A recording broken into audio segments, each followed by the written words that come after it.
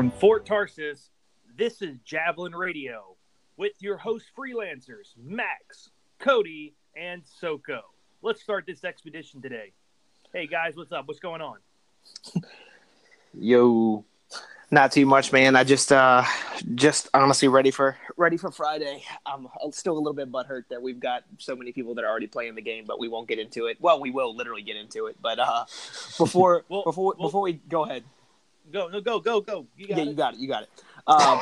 Before we dive into the podcast, I want to talk about just kind of clarify a couple things from the last show and kind of some updates on where to get us. So prior to this episode, we were not yet available on Apple Podcasts. We now are. Yay!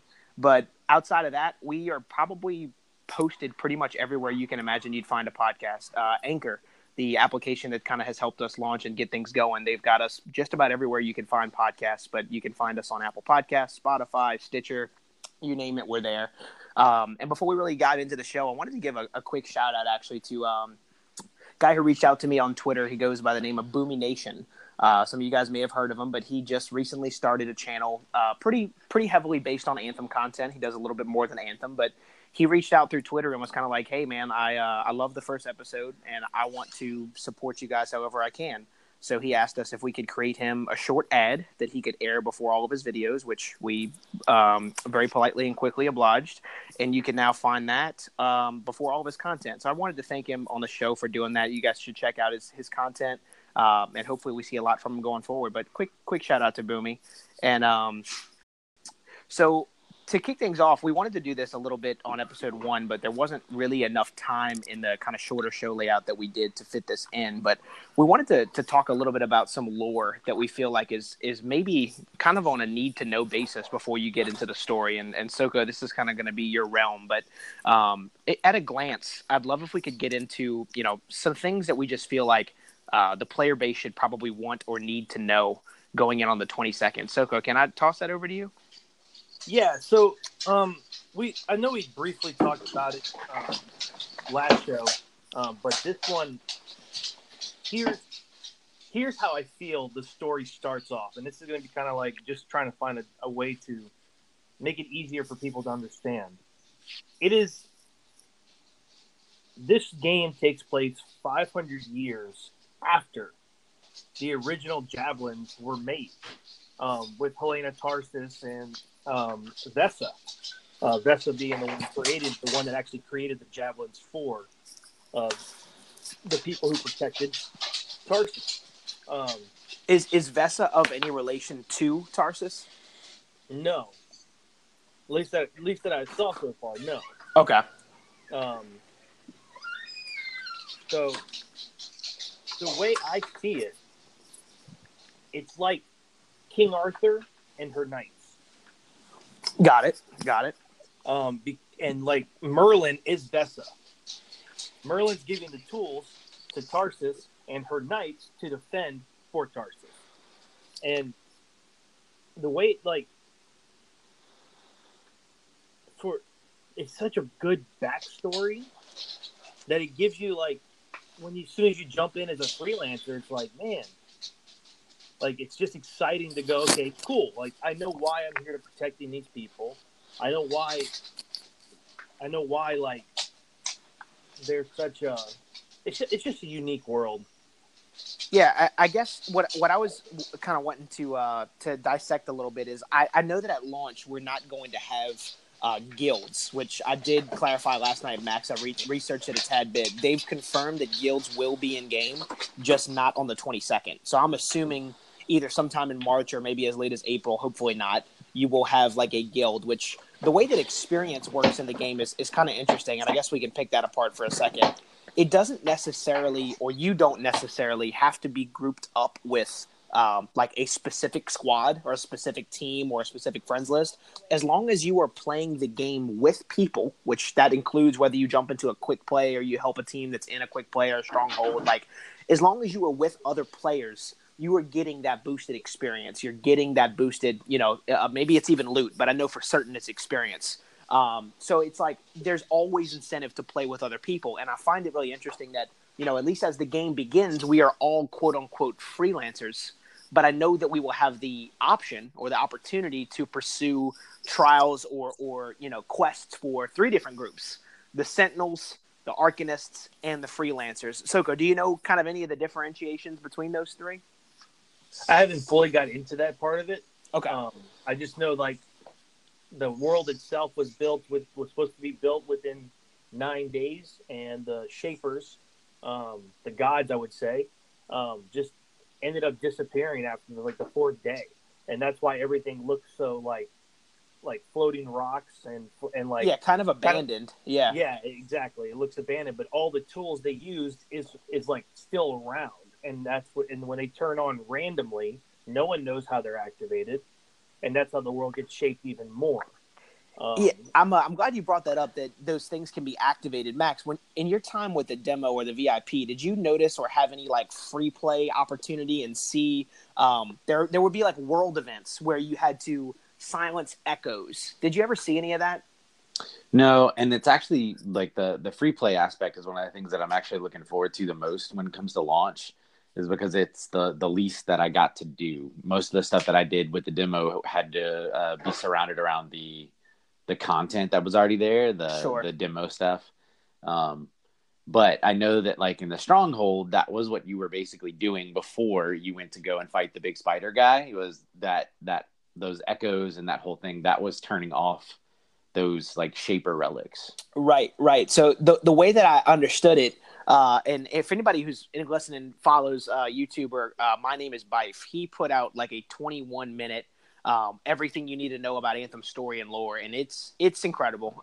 Pretty much everything he's done for Destiny is in that same scope, but he does a great job of kind of laying these things out. And when he talks about a bit about the echoes, is those echoes are like pieces of of the anthem. Like the anthem of creation is essentially, it is what the Shapers were attempting to harness, like whether for good or for bad. And I'm assuming we'll see some of that in the story, which, by the way, none of us have played the campaign, so we can't spoil anything. We literally don't know. But it's going to be, I think, pretty important that there are characters who want to harness that anthem's power or the anthem's power for something positive or something, beneficial to the world of Bastion, and then some who maybe don't. But what the echoes are basically like they're pieces of that anthem or of that technology that, unless silenced, can literally bring like wildlife into the world. Like, for example, in a demo when they had the Titans that were coming through that kind of world event, those are basically a byproduct of, a Shaper storm or something of the Shapers. So it's like throughout the story, I'm assuming we're going to have opportunities to have to silence those echoes. And I think that kind of speaks to a little bit of the lore itself as well. So, is there anything else lore-wise you wanted to dissect? I noticed they brought up the Dominion is actually like an insect race, like an insect thing that just like forms, or not the Dominion is the Dominion is Scars. No, the Discar. The Scars are the insects, right? Yeah. Yep. So they basically take form of what they're fighting, which I thought that's pretty cool. I mean, that's pretty awesome. Yeah. But they're there to do the same. They're there to harness what Anthem is. They're trying to figure out the Shapers technology. Right. And the same thing with the Dominion themselves, a bunch of assholes. They're trying to make Javelin technology better than what Fort Tarsis has. Which, in that same vein, I feel like the other group that we're going to have opposition with, and I think they might be like the story's main protagonist group, is the Dominion. And I noticed, especially in free play, that the Dominion are obviously also humans, but they are, in addition to Scar, but more directly, they're actually using like the Javelin exosuit technology. In fact, in many cases, when you're in free play or you're in a mission, I found myself making sure that I wasn't shooting someone on my team because they most often are wearing like Storm exosuits. So the Storm suit or the Storm Javelin was actually totally created by the Dominion. It was adopted by the Freelancers at the fort just to kind of harness, that technology. And maybe we get into that in the campaign, but by the looks of it, it looks like most of the Dominion look very Storm-esque. Did y'all notice that? Yes, you do fight some Storm-esque people, yes. I feel like that's gonna speak a lot to, and I don't necessarily know. I would love if this was more of like a Fable, type structure where I know that the things we say and the interactions we have with characters will change the course of the campaign or how you interact with people. But I'd love to know if choosing a storm has anything different in regards to how you play the story. That'd be really interesting. Now, like just some more going off of like what Helena Tarsis had. Like they had the Javelin of Dawn. That was like the first like javelin made by Vesa and basically used by Tarsis to defend the colony. Okay. That back then, like the only thing they didn't have guns yet. Guns weren't even thought of. So what they used was like broadswords and axes and stuff like that. Which I hope they bring back just as like a little like a nostalgic thing, or just have them hanging on the wall somewhere. But on the Javelin of Dawn, the storm like little things that harness the powers. What do they call them? Like they're all over the right arm of the storm. Oh, I know what you're talking about. I don't know the proper name for it, though. I don't remember. Yeah. Those were actually on the original Javelin. Okay. And on the one that became the Colossus at some point. Yeah, it was actually based off it was the Colossus first. Got it. And that's what the Colossus was built off of. Okay. It's interesting. It is interesting. So with it having it had the same thing as the storm on the arm, like at least to the photos what I see, and it was able to like harness the same powers the storm had as a Colossus character, and I was like, that's pretty cool. Start off the world and how they built off of it 500 years later. Yeah, that's intense. I really, really hope, and this is going to kind of segue directly into the next section, that I hope that the campaign gives us a lot of answers, because I feel like this world is really dense, and I feel like it's really, really possibly jam-packed with stuff that, unless you're really focused on the cutscenes and on the dialogue, you may actually miss some of. So I wanted to talk a little bit about, obviously the game for a lot of players is accessible right now.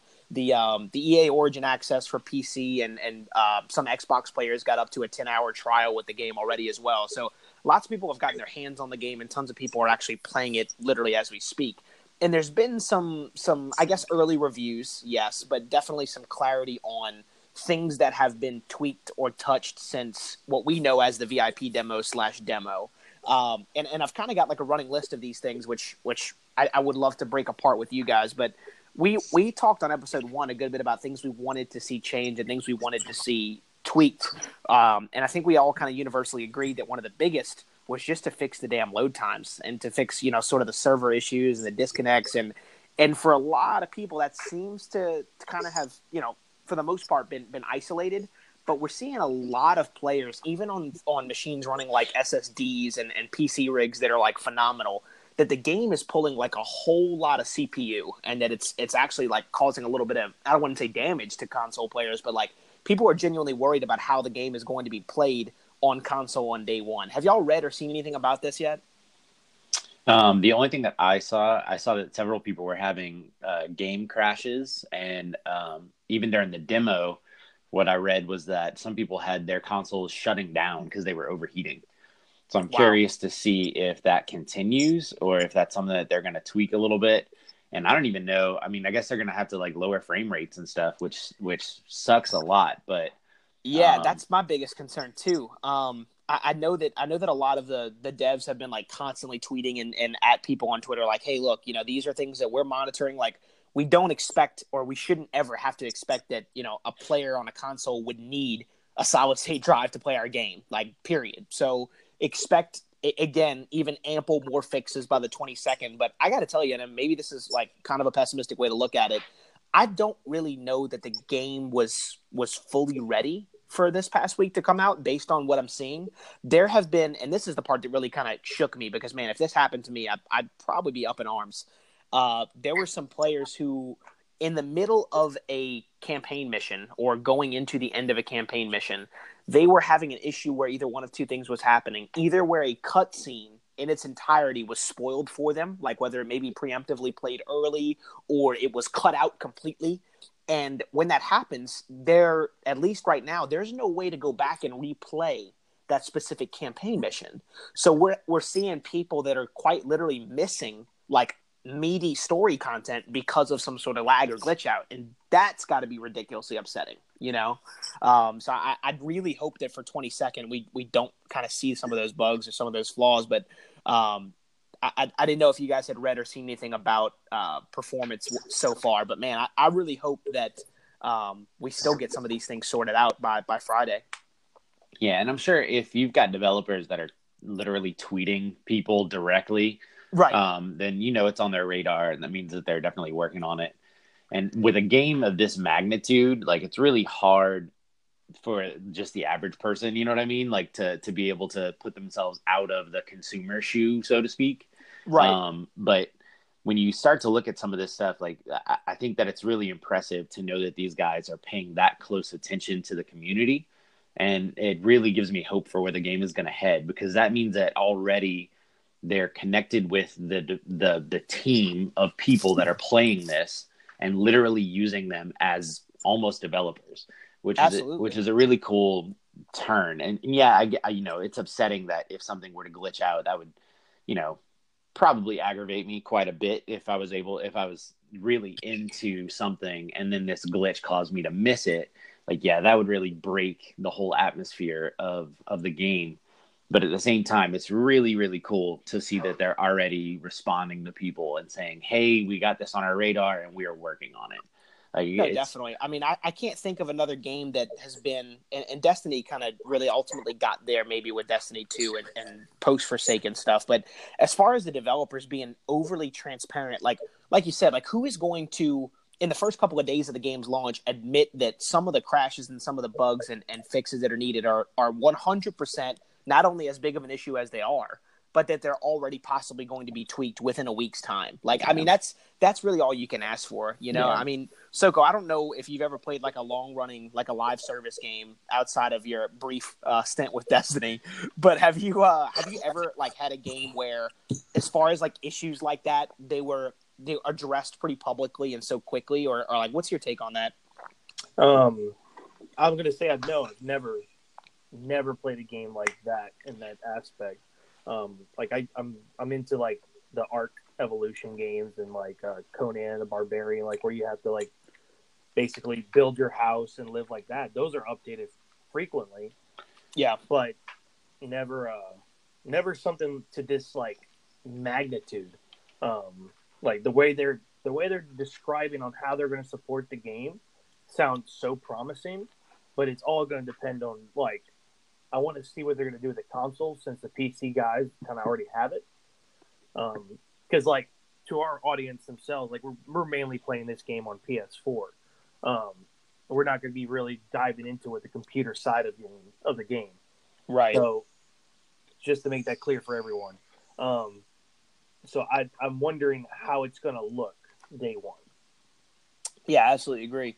On that same note, I had a lot of people kind of across Twitter and some streamers and some bloggers type about this as well, that they noticed some things that were a little bit unexpected when it came to the campaign and its structure. So I don't know if you guys remember this, but it was basically said that, from the word go, right after the tutorial, you can run just about everything with another player or with a group of players. But some people were running into a lot of complication when it came to doing the campaign with a group of people for some of these reasons.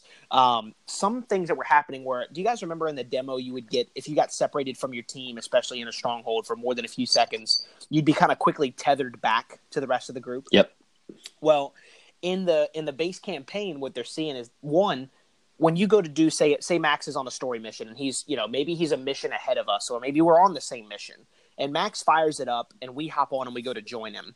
If Max is just, say, a few frame rates ahead of us in time, because all of the javelins, despite which one you choose, all fly at the same speed, we would, as, say, Soko and I join you, we're never able to catch up to you. So what's happening is, essentially, unless you actually stop movement, the whole campaign mission becomes a tether back. And in those tethers, you're missing quest dialogue, you're missing NPC dialogue, and you're possibly missing some of the vocal prompts from the characters that you're engaging with. Now, to me, this is where the problem really comes in, is based on the decisions that we all make, or at least this is what we've been led to believe so far, how we interact with NPCs, what decisions we make, to and from the fort, drastically kind of change how people view you in the game. So my question is, if we missed some of that dialogue, when that mission splits and we all go to our own, Fort Tarsis, who's to say that we might not have some dialogue or some conversation that we might have literally missed because of the fact that when joining in, not only does that person have a different relationship with those characters or with that story mission, but we might have come in and also joined that side of things. It's kind of a mixed bag, but I'm seeing a lot of people say that when it comes to the base campaign, they actually recommend you run it solo. Like the strongholds, yes. The contracts, yes. But the actual campaign missions, if nothing else for linear quality, people are saying that maybe, honestly, right now, solo may be the way to go. What do y'all think about that? Do you know if it is So I've played other games that have kind of been like that, where you can join into other people's stories. Do you know if it is one of those things where, so say if you're 2 or 3 missions ahead of where I am, and I were to join on, or you were to join on me, sure, would that affect my story progression? Would I be able to join you 3 missions ahead, or? As far as I understand, and I could definitely be wrong on this, but I think that unless you, say that the analogy you just used, say that I'm 3 story missions ahead of you, and you go to join me, I don't think unless you have quote-unquote access to that mission yet that you can do it. So I think that the game will roadblock you from going into story content that you haven't done yet, but it will not stop you from kind of getting bits and pieces cut out through the tethering system. That's how I've read it so far. Okay. So that's interesting. I'm sure, again, with the diligence that they've got at the studio and with the devs, I think that even some of that may be fixed on day one. But I definitely think that at least as far as the connectivity issues, I mean, we're going to get to that, but the servers, as far as the load screens, are still pretty brutal in the game. So I'm hoping that, again, on the 22nd, they're expecting a lot smoother and a continuously cleaner experience. But they're suggesting that if you really want to not risk that when you run your base campaign, that you have your session set to private, which would also limit, connectivity issues because people wouldn't be able to join on you or go to do a quick play type setting. But I do think that for it being such a team focused game, that I would love to see some of that sorted out a bit, Yeah. Speaking of story roadblocks, there was something that you actually tweeted out. For those of you that aren't following yet, it's at Javelin Radio on Twitter. There was something you tweeted out yesterday, I think, that was an article that was talking about what people are calling the wall with the grind out on free play. And I'm kind of I have a really mixed opinion on it because I based on what the article is saying, let me give you that first.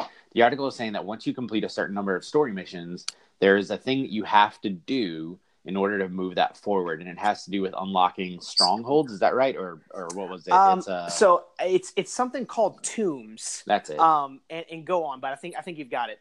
Yeah. So basically, you have to unlock 4 of them, and in order to do that, there are a handful of things you have to accomplish. Some of them may be to collect a certain number of loot items. Some of them may be to get a certain number of multi-kills and that sort of thing. And I have such a mixed opinion on it because free play is one of the things that I'm actually really looking forward to with this game. Absolutely. And it's a thing that I love about open world games is you can literally play through the story and then just have hours of exploring the world and unlocking things and doing all this kind of stuff. So I think that it's an interesting, it's not an unheard of concept, right? Other games that have a open world thing do this all the time. They send you out into the world and force you to interact with the quote unquote planet you're living on. Yep. But in this situation, it seems a little over the top because some of the things don't even make sense in the way that you would think of normal things. Like I was reading through the article and it was talking about multi-kills and it's saying people are getting really frustrated because they're tweeting out saying they're getting multi-kills, but it's not affecting. It's not counting. Yeah. And the response was because the concept of a multi-kill in this game is different than other ones. A multi-kill is not killing multiple enemies at one time. it's actually killing a certain number of enemies in a certain period of time. Correct. So it's kill an enemy. You have 10 seconds to kill another one, and you have to do 8 to get a quote unquote multi kill. 8 consecutively, right? Yes. Wow. Okay.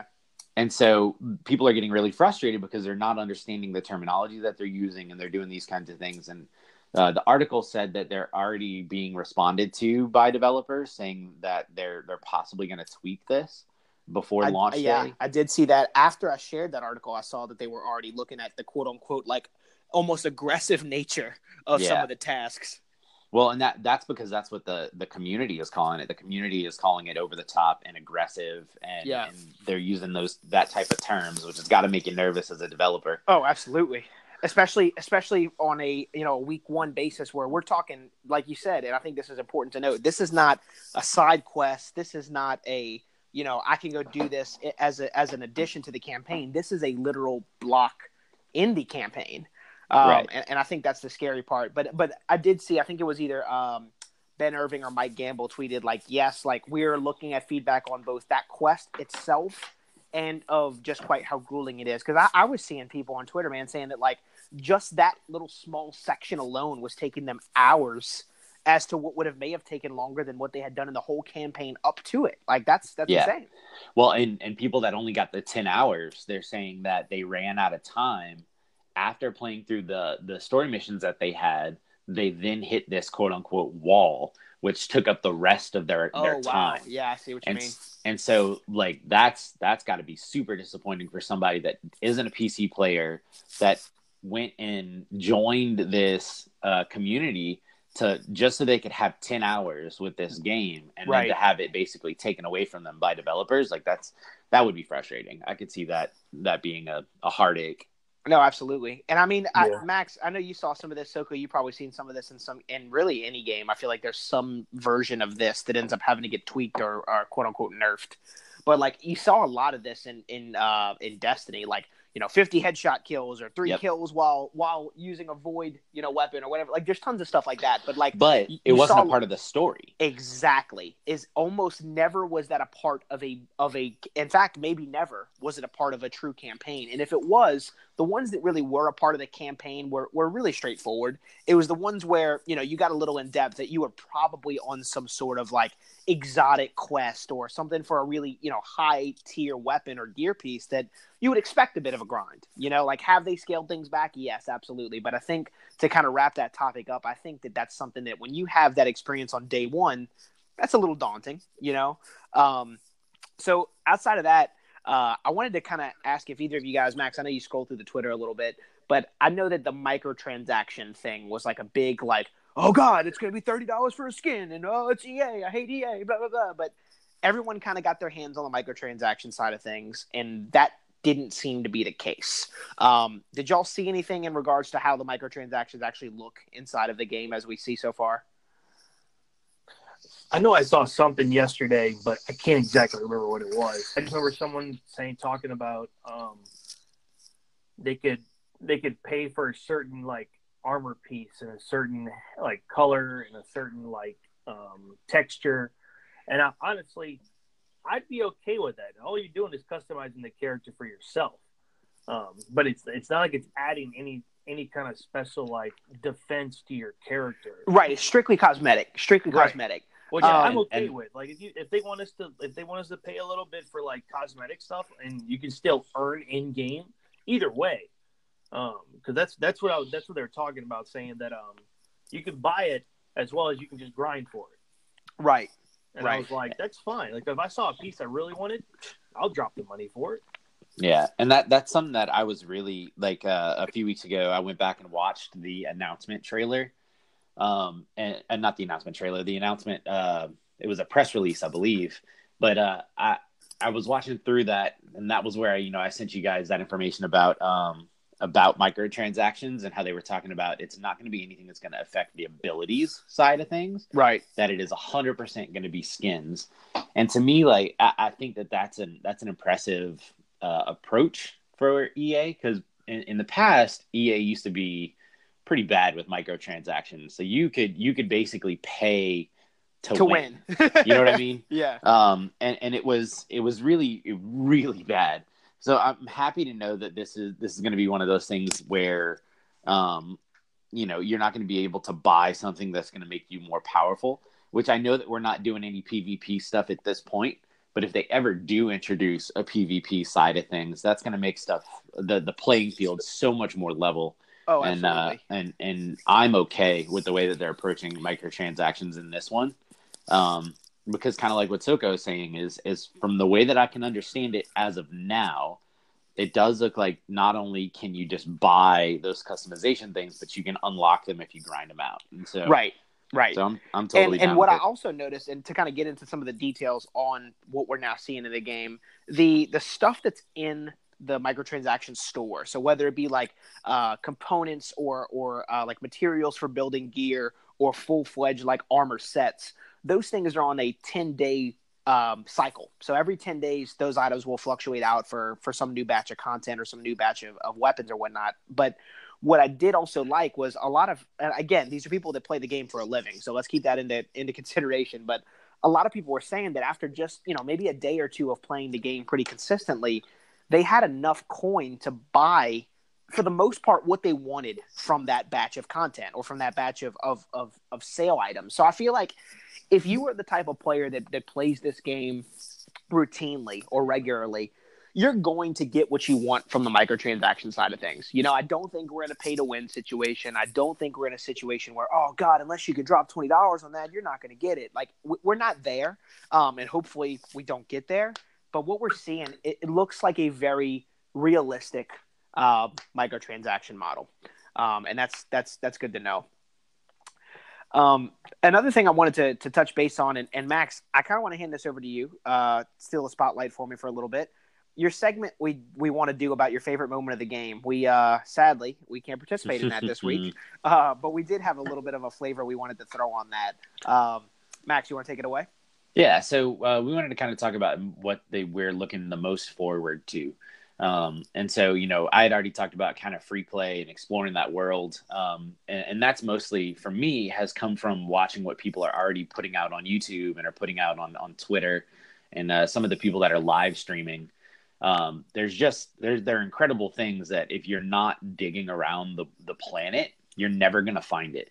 And so for me, I'm looking the most forward to getting out into that world and to just running around and hunting and running into some of these titans and the exploration piece. Yeah, man, I think it's going to be incredible, because from what I'm seeing is there's so much to this planet that we're going to be thrown into, because again, we are humans, but we don't know how we got to this planet. We're not from Earth. So like even the people that we're playing as, that stuff is from what I understand only going to be parsed out by exploring and by getting into the planet. And so for me, I'm really, really looking forward to getting out there and trying on a couple of different javelins and seeing how the world reacts. So yeah, I think that's awesome that you brought up the fact that, unless you take that time in free play, you may really miss out on a lot of lore content. Like I was seeing some people saying, hey, the question that most people get asked when the base story campaign comes out, how long does it take to beat? Like, can I do it in 10 hours? Can I do it in 5 hours?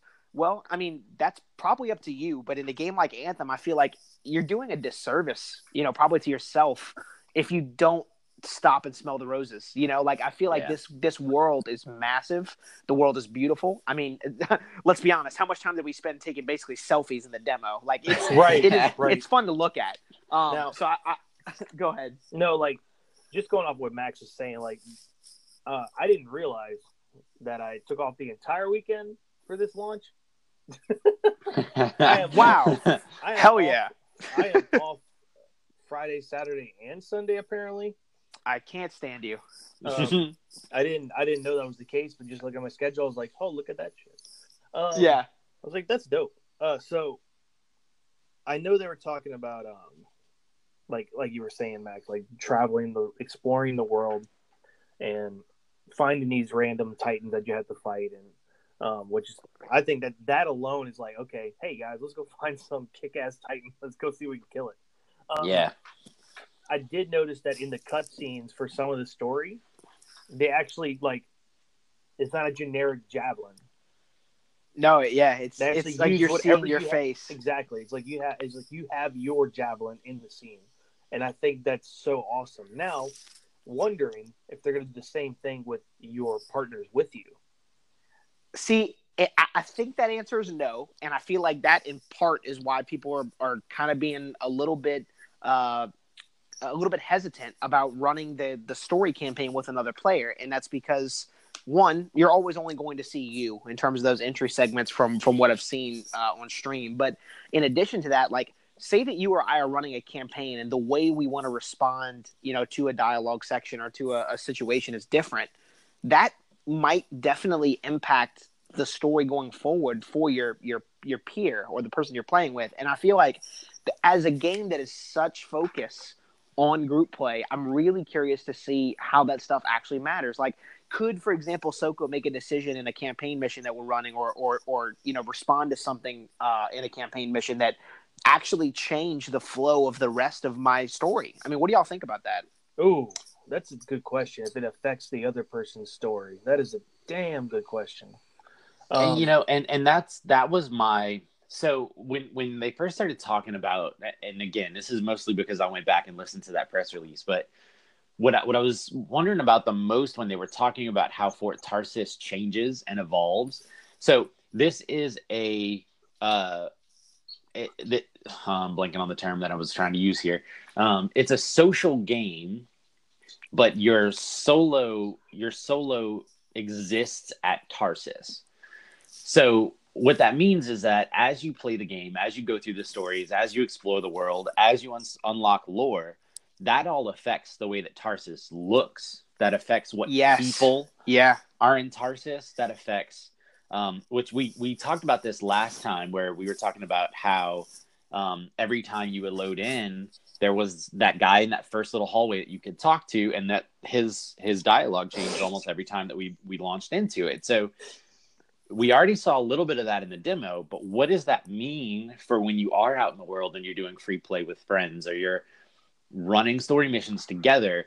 Like every time we tried to launch something during the demo, it would give us that pop-up of this game is best played with friends, and it would try to force you into being publicly launching. And I just got to wonder how much thought they've put into this affecting that story, because BioWare is incredible for their stories. They had to have thought about this, right? Exactly. That's the way I look at it, is like, for a studio that is so renowned for storytelling, for the fact that, and I know that this is the glitch / bug side of things with the story cutscenes being spoiled, this, that, and the other, but that aside, it makes me wonder, like, is the best strategy at launch going to be everyone's working on their campaign, and as far as the side missions, the contracts, the strongholds, those things they should be encouraged to group up for? Because I feel like if that's the case, which that's how I'm personally reading into it right now, that otherwise you risk, what could be jeopardizing your version of the campaign, if you will. But like, if not handled that way, what risk is there? Like, to Soko's point, like, that's an amazing question. Like, what if one thing that one player on your squad did or said changes your personal flow of the campaign? So I feel like while there is the max, I mean, literally every loading screen, I feel like you saw it, the game is best played with friends. The game is best played with friends. Yep. Cool. Good. But what happens when friend has me tethered to a cutscene that I wasn't ready for, or an interaction that I wasn't ready for? Like, those things scare me. So I feel like for me, as a player who, for the most part, does play solo to begin with, I think I kind of want to treat the campaign like I'm going to work on my base, or what they call the critical path, alone, and all other contracts, strongholds, side missions, free play gets done in a group, because I feel like there's not yet maybe a safe other approach to it. But Max, what do you got? My only question with that, though, is that those side missions, those side quests, those side hustles all show up because of the decisions you make playing the story. That's Every true. single one of your side missions comes from the amount of time that you've put in for each of the three groups. So does that mean that if I say focus on the archivists, right? If I spend all of my time helping the archivists build up their archives, am I going to miss out on missions from the other two people? And will I only get to play it if, say, you two focus on the other two groups? Exactly what I was going to say. So, like, in that Right. case, wouldn't you think it encourages Soko to go one group and me to go another? Like, that's a really interesting concept. And that's what I was going to say is it almost it. And again, we're not into the game, and we're not hearing nobody's really talking about that, because I guess a lot of people are doing this kind of solo and just pulling in a few people here and there. But the fact that there are three of us, there are three different groups. Like, it's very interesting. Yeah. To think about, should that be a concept that a group of friends or a group of people that are going to play this game together should be talking?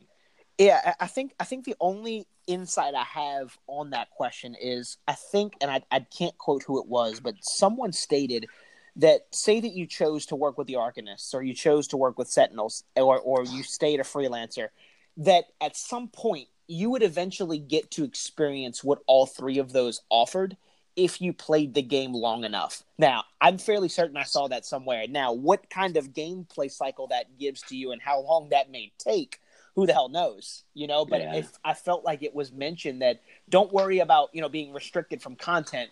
You just may have to wait some time on that. But again, I don't know that we'll really know that for even a few weeks, Yeah. So we'll see. What do you think, Soko?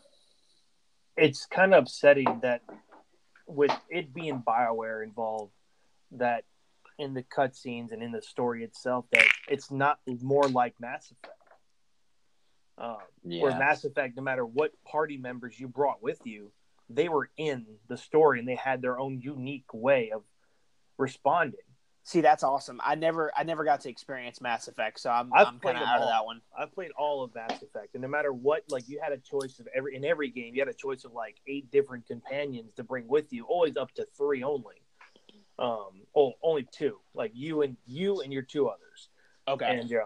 And no matter who you brought, they had something different to the scenario. So if like you had one guy that was pro not fight, and then the other guy was pro fight, they would argue while you're trying to decide on the quick selection of decisions. answers. Right. Yeah. And they're arguing in the background, so it kind of puts more tension on you to answer the question, like whose side you're going to choose, and it's going to affect your relationship with that person. I see that we know it's all live players, so then that part couldn't be involved, but it would be great if they would at least be in the scene with it, had their own voices. Right. I didn't like the idea of it only being one voice. Had their own voices, and they can like actually interact in the scene. Yeah, because I guess to me, and again, primarily a solo player, even with games that often are team focused, I feel like if Max and I are playing a story mission, and when the cutscene happens, if either my character or Max's character isn't involved in that cutscene, the game is almost saying there's no difference of whether you did this alone or whether you did this in a team. Like, some games encourage the team play to make the content easier. Some people encourage team play to make it more dynamic because of things like combos and, kind of parrying off of each other's abilities is amazing in Anthem from what we've played so far. But it makes you wonder, there seems to be a part of the game that is heavily encouraged to be played in a group. And then there's a very small section that they almost maybe want you to do alone. But I feel like because of the fact that combat is seemingly scaled always for that 4-man team, how could you really separate the two comfortably, Yeah. I don't know. It's tough. But to Max's question, Soko, I guess Max kind of gave his answer already. What is like the single-handed, most looking forward to thing for you right now? Oh, okay. Man, sorry guys, he does another podcast between the 30-minute mark of our podcast and the other one, so he kind of bounces back and forth between the two. Who? You. Me. If you ever hear Soko not paying attention, he's recording his other podcast on the side table. Oh man. I'm just kidding. He hasn't stopped staring at the screen yet. Just, like, I'm more. I want to know more about the story. Like, I want to know more. Like, that's what I want to look. That's what I'm looking forward to. I want to go searching and learn about the history of everything, and like, I want to see these cutscenes play out, hopefully perfectly. Which what I'm hearing is not. But I just hope they tweak everything enough to where we're like, okay, we can PS4 wise enjoy the actual storyline of the game. Yeah, that's what I'm looking forward to. Honestly, look, I'm into the customization. I'm kind of upset that I can't customize my Javelin pilot. Um, I could choose a very type of little ones, but I wanted to create his hair. I wanted to change his Oh jawline. yeah, I needed a beard. I wanted to give him like one wide eye to say like he's been at war for years. Put a scar in his face. Maybe give him a ponytail just to do it. So join in next week when we launch Soko's backstory for his Javelin pilot. Right.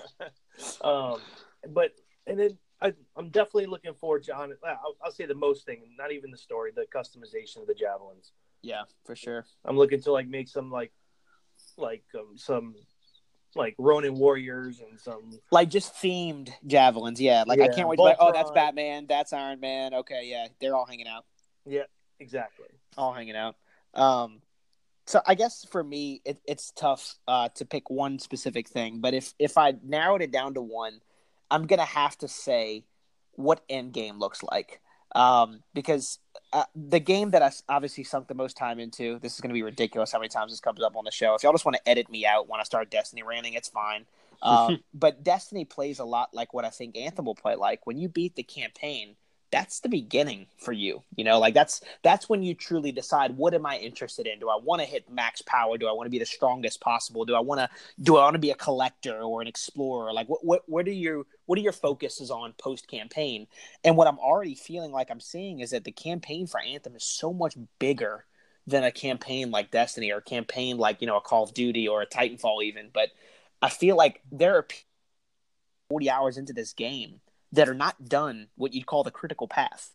And that's again, still the starting point. So I feel like I'm extremely excited to see like, how easy is it for me to get sidetracked during the campaign? Am I going to find myself exploring for 3 or 4 hours and completely forgetting, about that story mission? I want it to kind of take me away. But I just hope that it kind of holds my hand a little bit in the process too. Like I'd love to see some tutorials about kind of like, options I have in the game. One thing that I found surprising, someone tweeted this out, that you don't get any sort of tutorial on the combat system or how the combos work. And I think that's kind of disappointing. Yeah. So I have mixed feelings about it, right? Because man, this is going to be the story of my life, the mixed feelings. Right. But like the fact that there is no tutorial, so that means that I'm not going to spend 2 hours of this game going, hey, you want to see how to get all the best combos? And then it just throws all this garbage at you. That's true. Because so that's one of the things that has frustrated me about some of these games in the past is even Destiny to a point would get to a point where they wanted you to do a specific thing and you almost had a trash mob that was just standing there waiting for you to demolish them. And that, to me, breaks the flow of a story. And so I'm really interested to see how this game does handle it, because I'm willing to bet that at some point, whether it's through dialogue or it's through something else, that the game did tell you how to do it. You just missed it. And so like that's one of the things that I'm kind of interested to see how they do that. Because even with Mass Effect, that's the way that Mass Effect did it sometimes, is they would not necessarily throw these like this trash mob that was waiting for you to toss a grenade into the middle of it, but they would have a huddle up and one of the other people on your team would remind you to use a grenade, or they would remind you to do this or to do that. And so we have, what's the little dude's name? The voice inside of the javelins. What's his name? Oh, is that your Cypher? Yeah, you have your Cypher who is going to. You have your Peter Dinklage. Is going to do some of that for you. Is they're going to be telling you some of that stuff, and I'm willing to bet that at some point during the first couple of missions, he made a comment of, give him a 1-2 or whatever it is. Yeah, I bet you, that is a really good point, because Ghost kind of helps you out a lot in Destiny. There's always like that little side companion of like, hey, buddy, in case you haven't noticed, you're supposed to go left. Hey, listen. I knew it was coming. But yeah, I hope you're right. Like, while we may not get a handheld intro to combos, like there are tons of games that just kind of throw you in and you take maybe 10, 15 minutes of looking really stupid and you figure it out, So I hope that's what we end up getting here. But so we're probably right at around runtime, I would say, for the week. Is there anything you guys want to close with as far as when can we expect when can we expect episode 2? Do you guys want to talk about? Or excuse me, episode 2. This is actually episode 2. Don't worry about that. But when do you guys think realistically we will probably be expecting more content from us in the next week or so? Yes. I would say yes. Yeah. The game at the time of recording episode 2, guys, we're currently Monday the 18th. So we've got a few days left before launch. What I think we all love to do is for the next time we meet up for this to be finally our first hands-on impressions of the game. So I'd say expect about a week or so from now. We'll probably dive in for some more content, but we really at our own pace want to really finally get to play this game. So again, thank you guys for listening. You can expect that we will first be hosted on Anchor probably sometime this evening, sometime Monday evening, and you guys should see us on Apple Podcasts, Spotify, and everywhere else Anchor has so graciously put us in the next couple of days. Just something so again, I want to bring up Yeah. before you close this out. I hear you going to the end. Give me a second, man. you got it, boss. You got it. One thing I think especially with the game coming out so close, I feel that we owe it to the people. We owe it to the people to do one while playing. Damn, I feel that. I'm telling you, like if we could do it, we could talk about like while playing game. Oh, I don't know if that ooh was a real life. Oh, I was waiting for more. I was so engrossed. I was like really, really ready for that. I was leaning into my iPad and I didn't even know it. I was like, "What? Right. What?" Sweating. I just think like just us actually talking about live in game, saying like what we don't like. Oh wait, this control feels different. How y'all feel on your javelin? Like that alone. Yeah, I would would be great. Yeah, I would say we can definitely not rule that out. As far as our schedules go, sometimes it's tough to get the three of us in that type of setting, but I would say most definitely that is something we want to do within the next several weeks. Absolutely. Because I'd love to just be able to kind of, have an authentic feel as well of like, hey, this is us actually doing this now. The first and second time you guys have heard us, we've only had a little bit of time to sink in the game, and I think that's why we're kind of really excited for the future of the show and hopefully involving you guys more, to take community questions, to really just sink into a game that we've really only gotten the teaser of, So I will say this, that the game comes out on Friday, the 22nd. Personally, I'm probably going to get a little bit of game time that night and a little bit of game time across the weekend. But my real dive-in time is going to be Monday the 25th and Tuesday the 26th. My gamer tag on PlayStation 4 is MaxToneC, MaxTonec. If anybody wants to join up and come check this out with me, we'll be there. Anybody Absolutely. else? What do y'all schedules look like? Yeah, Soko, you take it. Well, currently, my schedule is definitely off all weekend, apparently, which I had no idea, but I'm down with it.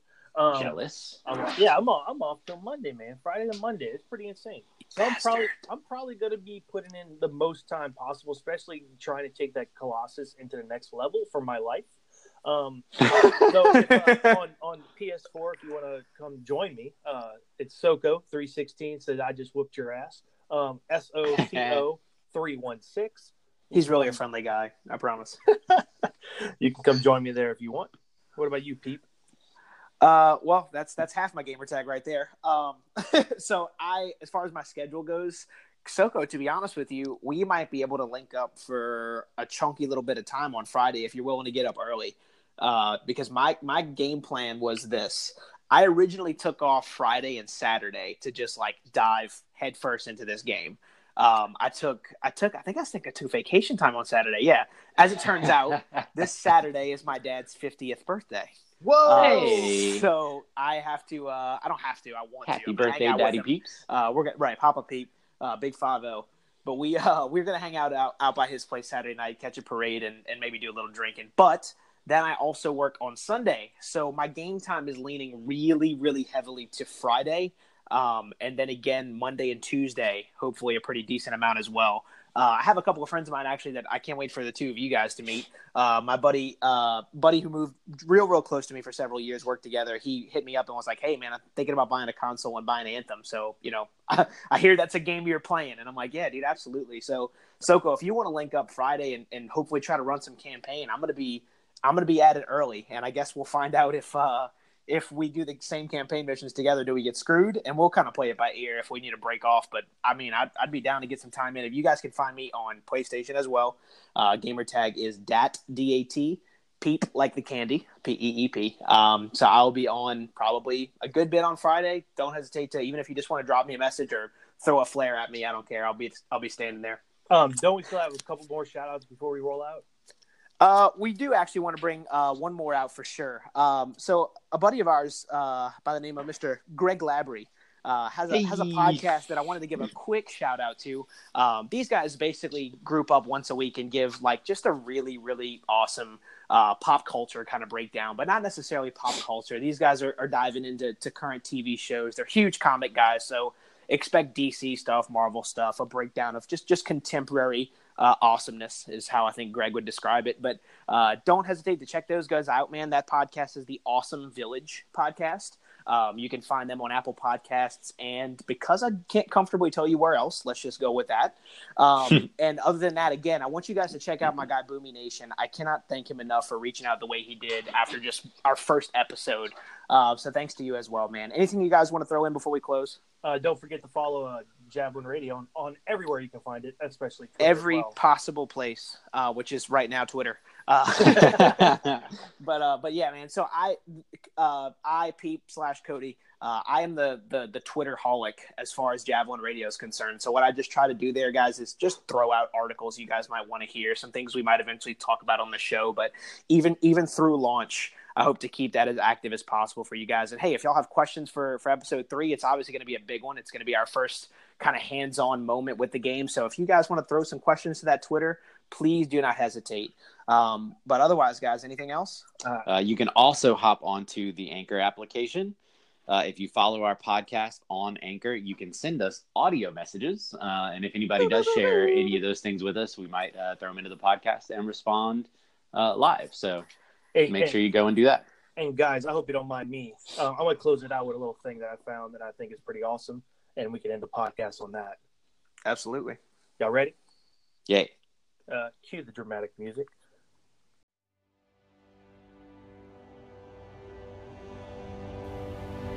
In the beginning, we were slaves to the violent chaos of this world.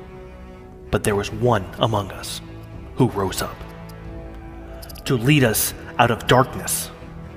The one who followed became the Legion of Dawn and protected those who could not protect themselves. In the end, she traded her life for our future.